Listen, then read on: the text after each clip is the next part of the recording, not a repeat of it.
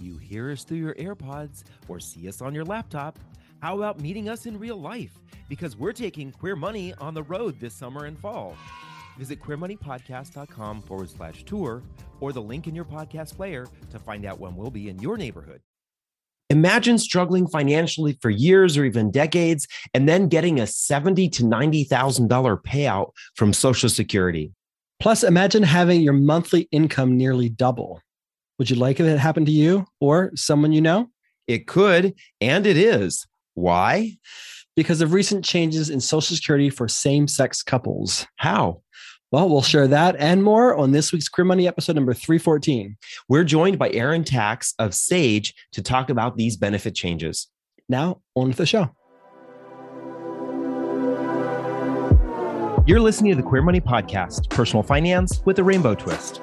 Queer Money is dedicated to financial independence, financial well-being, investing knowledge, and the intersection of all things money as an LGBTQ person.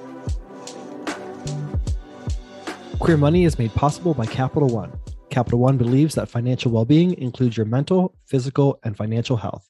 Check out CapitalOne.com today.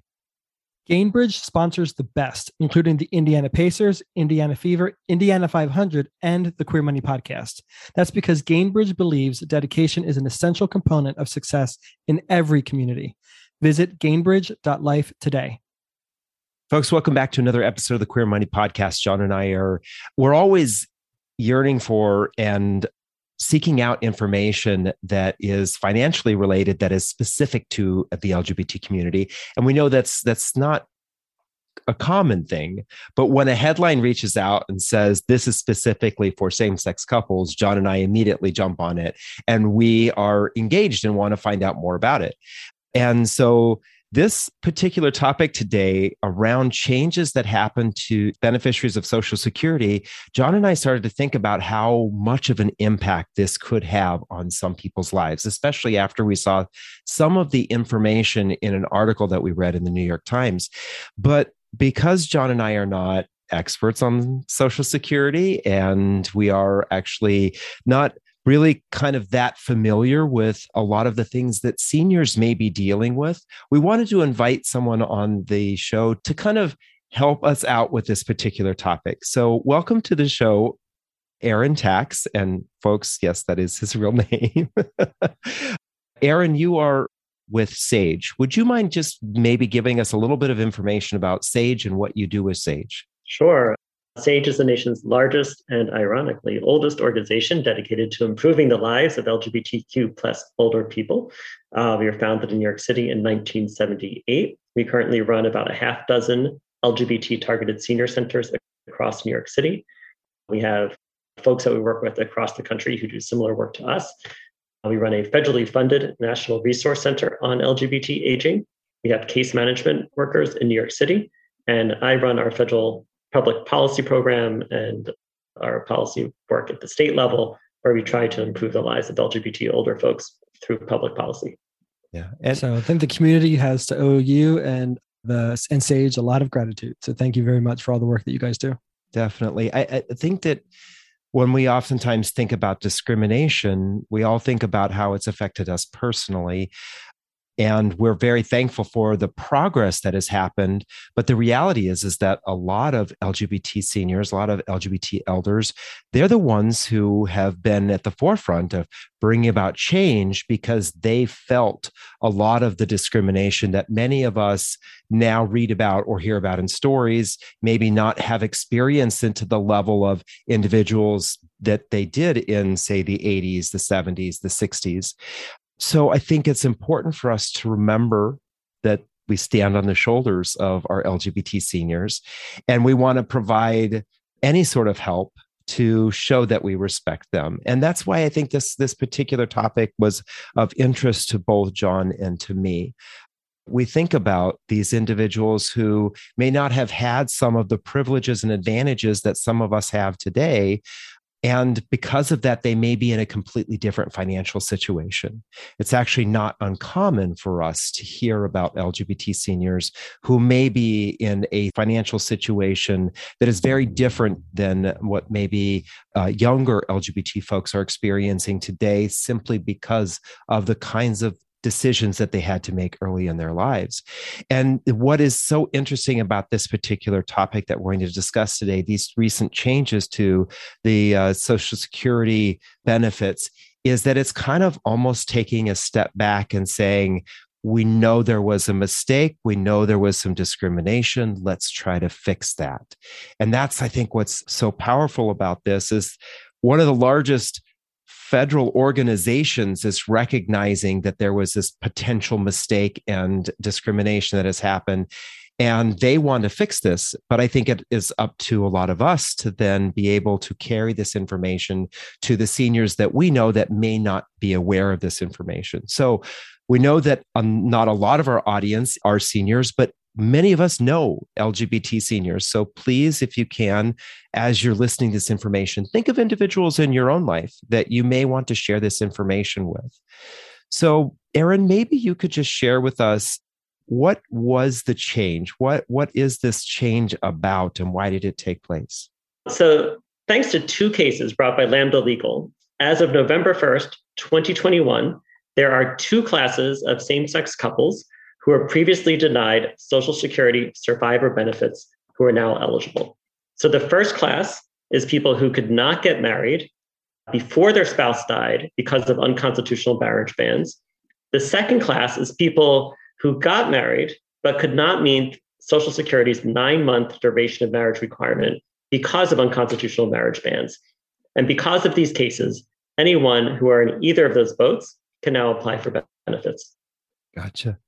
I think of that kind of, John and I were in this kind of gray period where we didn't know, we lived in Colorado. It wasn't legal in Colorado to get married. We thought about going to California to get married, and then Prop 8 happened. So there's probably a lot of folks who were in this kind of gray area where they would have gotten married, but they didn't get married. And so maybe that's kind of what this is, the individuals who fall into that time period. Yeah, so there's all sorts of people who they might have been together for 40 years and they finally get married in their state. They're married for 5 months and then one of their partner dies. Right. And then they couldn't get their survivor benefits. Or they've been married for 40 years again and they didn't get married in their state until one of their partner dies. So they don't even get to get married before they can apply. So there's these two groups of folks who really get left out before these decisions came down. Right. So I think if you're an LGBTQ person and you were in a same-sex relationship for any duration, you might, at the very least, just want to check with your accountant to find out, do you qualify for Social Security survivor or spousal benefits, and sort of let them be the decider of whether or not you pursue this. Because as we'll discuss later, this could avail you up to a couple extra $100 to $1,000 a month, in addition to any additional payout to make up for any time when you didn't get these benefits and otherwise might have qualified. Right. And absolutely. You kind of broke this down that it's two classes of people, and that's really because there are two different types of benefits, right? There's the survivor benefits, and then there's the spousal benefits. I'll tell you this, John and I, sometimes we get to talking about the two, and then we look at each other and we're like, wait, which one are we talking about? So let's maybe kind of break these down. What's the difference between a survivor benefit and a spousal benefit? Because they both kind of imply that there's a spouse there, or at least now with the recent changes, a domestic partner because you couldn't get married. So let's talk about that. What are the two basic benefits and differences between the two of them? Sure. So let's start with spousal benefits. Say you are a low earner, you work at McDonald's, and you are married to Jeff Bezos, the high earner. You can collect up to 50% of what your spouse would collect when you guys retire. So that would be a spousal benefit rather, not a survivor's benefit. The survivor benefit, on the other hand, it speaks to what you can collect when your spouse dies. So say you're the low earner, you work at McDonald's, you're married to Jeff Bezos. Jeff Bezos dies, and now you hit retirement. You now can collect the Social Security benefit Jeff Bezos would have gotten, the higher Social Security benefit, because you are his spouse.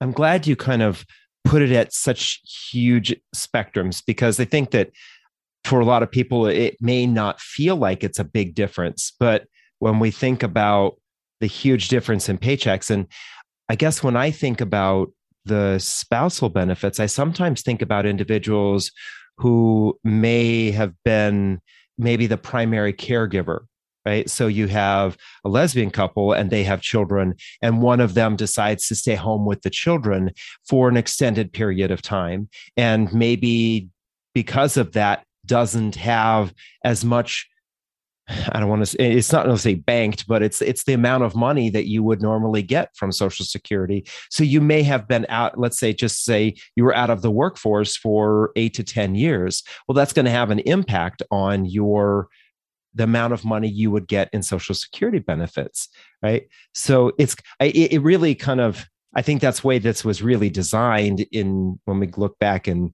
ancient times, right? When it was very common for a man to be working and his wife to be at home and not be working. So the benefit was, and the same thing can happen today in our community, especially when we do see disparate incomes. Absolutely.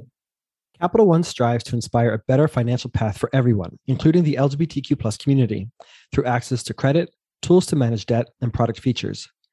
Digital products such as CreditWise and eKnow are designed to take the stress out of money by helping you manage credit, a key source of potential stress, and stay on top of spending without worrying all the time.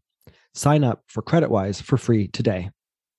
Yeah, I think it might be helpful for listeners to remember we talked about Social Security survivor and spousal benefits on episode 54 of the Queer Money podcast when we had David Freitag on from MassMutual. So we really dove into that. So if you want to learn the ins and outs, the nuances of both those benefits, which we think is important for everybody to learn, especially now because they're available now to more people than ever before, go ahead and check that out. But Aaron, would you mind maybe sharing what are the qualifications to receive these survival and spousal benefits? Because in most cases, you've alluded to earlier, you have to be officially married for anywhere from 9 to 12 months. And there might be an exemption here for some people in this case, right? Right. So generally speaking, at least for the survivor benefits, there's this 9-month duration of marriage requirement. Generally speaking, you got to be 62 years old. And now for these same-sex couples, what they need to be able to do is show that they were in a committed relationship and would have been married, but for these unconstitutional marriage bans. So people wonder, what does that look like? And we can get into that a little bit. But basically, Social Security will look into any information that you can provide to prove that you were in the same-sex committed relationship for any, this given period of time. And again, that you would have been married if that were possible. And when you think about it, this kind of I understand the 9-month and the 12-month kind of cooling off period of proof that you've been married, that it doesn't have, we don't see sure you people really love this person. We don't see people rushing into marriages right before they may potentially pass away as a way to collect benefits, right? That's really the whole. That's what life insurance is for. What was that? That's what life insurance is for. Right. Exactly. I mean, we think about kind of some of these celebrity weddings or marriages where there's a huge difference in age and huge difference in income, and they rushed into a wedding at and right before someone was going to pass away as a way to pass money on to someone. But it does make sense that the government would want some proof that you two actually truly were in a committed relationship for this period of time. But because it was so defined by you must have a marriage certificate, now we know that wasn't possible for so many people. So I guess then maybe the question then comes up, what's the proof, right? What's the proof that I was in a relationship with John since January of 2004? The hours and hours of audio I have of us bickering about things. So Aaron, how would we prove that we are in a committed relationship for this long? So the staff at Social Security have been instructed to conduct a very thorough interview and consider any evidence that you might be able to provide them. And they're kind of like these common sense things. So maybe you have greeting cards or birthday cards or holiday cards that you can share, photos of you together, anything that you could show that maybe shows that legally in some way you were connected. So maybe you're on the same lease together or the same mortgage together. Maybe you shared car payments. Maybe you have powers of attorney or healthcare proxies, retirement accounts that you are jointly on, or a joint bank account. So I think any of those things in your life that really indicate that you are together in this long-term committed relationship are things that you can provide to Social Security to demonstrate that relationship. I think you mentioned beneficiary on accounts. And that seems to, I think that's probably a very, I don't want to say it's a very common one, but it might be a more common one where you were maybe setting up your retirement account with your new employer and you put down this person. I think back, I don't know how long John was listed as my partner on my retirement account as beneficiary, right? And so that for literally was well over a decade, he was listed as my partner. That potentially would be something that would prove this, right? Exactly. Heard a rumor about annuities? Cut out the noise by visiting Queer Money podcast sponsor Gainbridge at gainbridge.life to learn more. So then does the evidence then need to meet this kind of 9-month, 12-month timeframe? Yeah, so I think you can like basically throw anything you have at Social Security and help, to try to make the case. Right. Yeah. It makes sense, right? They're gonna want some proof that this isn't two people who are just trying to scam the system. And I guess it would be important for our community to make sure and to be validated that it is actually two people who are in a same-sex relationship, not just two friends who just happen to be of the same sex. Yeah, exactly. So I think it's important for our listeners to maybe extrapolate a little bit what this could possibly mean. So what David and I read a couple of articles about what this benefit could be to LGBTQ people or same-sex couples, but we felt that the New York Times article published on January 23rd, 2022 was one of the best. So they represented two people in this article, Miss Helen Thornton, who kind of brought this case to the Supreme Court. And after the decision was made, her Social Security payment went from $953 to $1,849 a month. And then in addition to that, she got a retroactive lump sum payment of $72,000. So that's just an example of some of the changes that could happen in your financial situation. If you're able to prove that had these unconstitutional laws been in place, you would have gotten married to a same-sex partner, you could avail yourself to a considerable payment. Even just that monthly payment increase would be nice for a lot of people, right? That's being able to maybe cover rent a little bit more easily than you otherwise would. But in her example, that was a 94% increase in her monthly income, an additional $10,752 a year. Yeah. I think what I find so interesting about her particular story is she literally said that she was not going to see her family because she couldn't afford to go to California to see her kids. She lived in state of Washington State. She couldn't afford to go to California to see her kids because of where her Social Security benefits were at. She just simply didn't have the money. And this is an example of where her partner earns significantly more than her. And that's where this spousal benefit came into play, where they said, okay, your spouse clearly contributed significantly to the Social Security system. You deserve to have access to that money. And most likely this is what was life-changing for her. Yeah, exactly. Then the second example they have in the article was Mr. Anthony Gonzalez, who's now a recipient of survivor benefits because his partner passed away. He went from receiving no Social Security benefits because his husband passed away to receiving $1,800 a month, right? So that's a gigantic increase in monthly payments. But then he also got a lump sum retroactive payment of $90,000. So for some people, this might be inconsequential, but I think for a lot of people, it could be quite significant. And you said earlier that the Social Security Administration reached out to 900 people? Right. So in this particular New York Times article, they said that there were 900 people that they thought that they had made a mistake or that their discrimination had occurred because of these. These are individuals who had applied and had been denied for spousal benefit. And retroactively, they went back and were looking at these, and they thought that there were 900 people or roughly around 900 people who had been discriminated against. So they reached out to these people, and less than 200 people responded, which clearly I think this is why I said at the very beginning, the outset, we all know LGBT seniors, and we want to make sure that they are taken care of all the way through the end of their lives. And this is a benefit that they may not be aware of, especially if they had a spouse who passed away.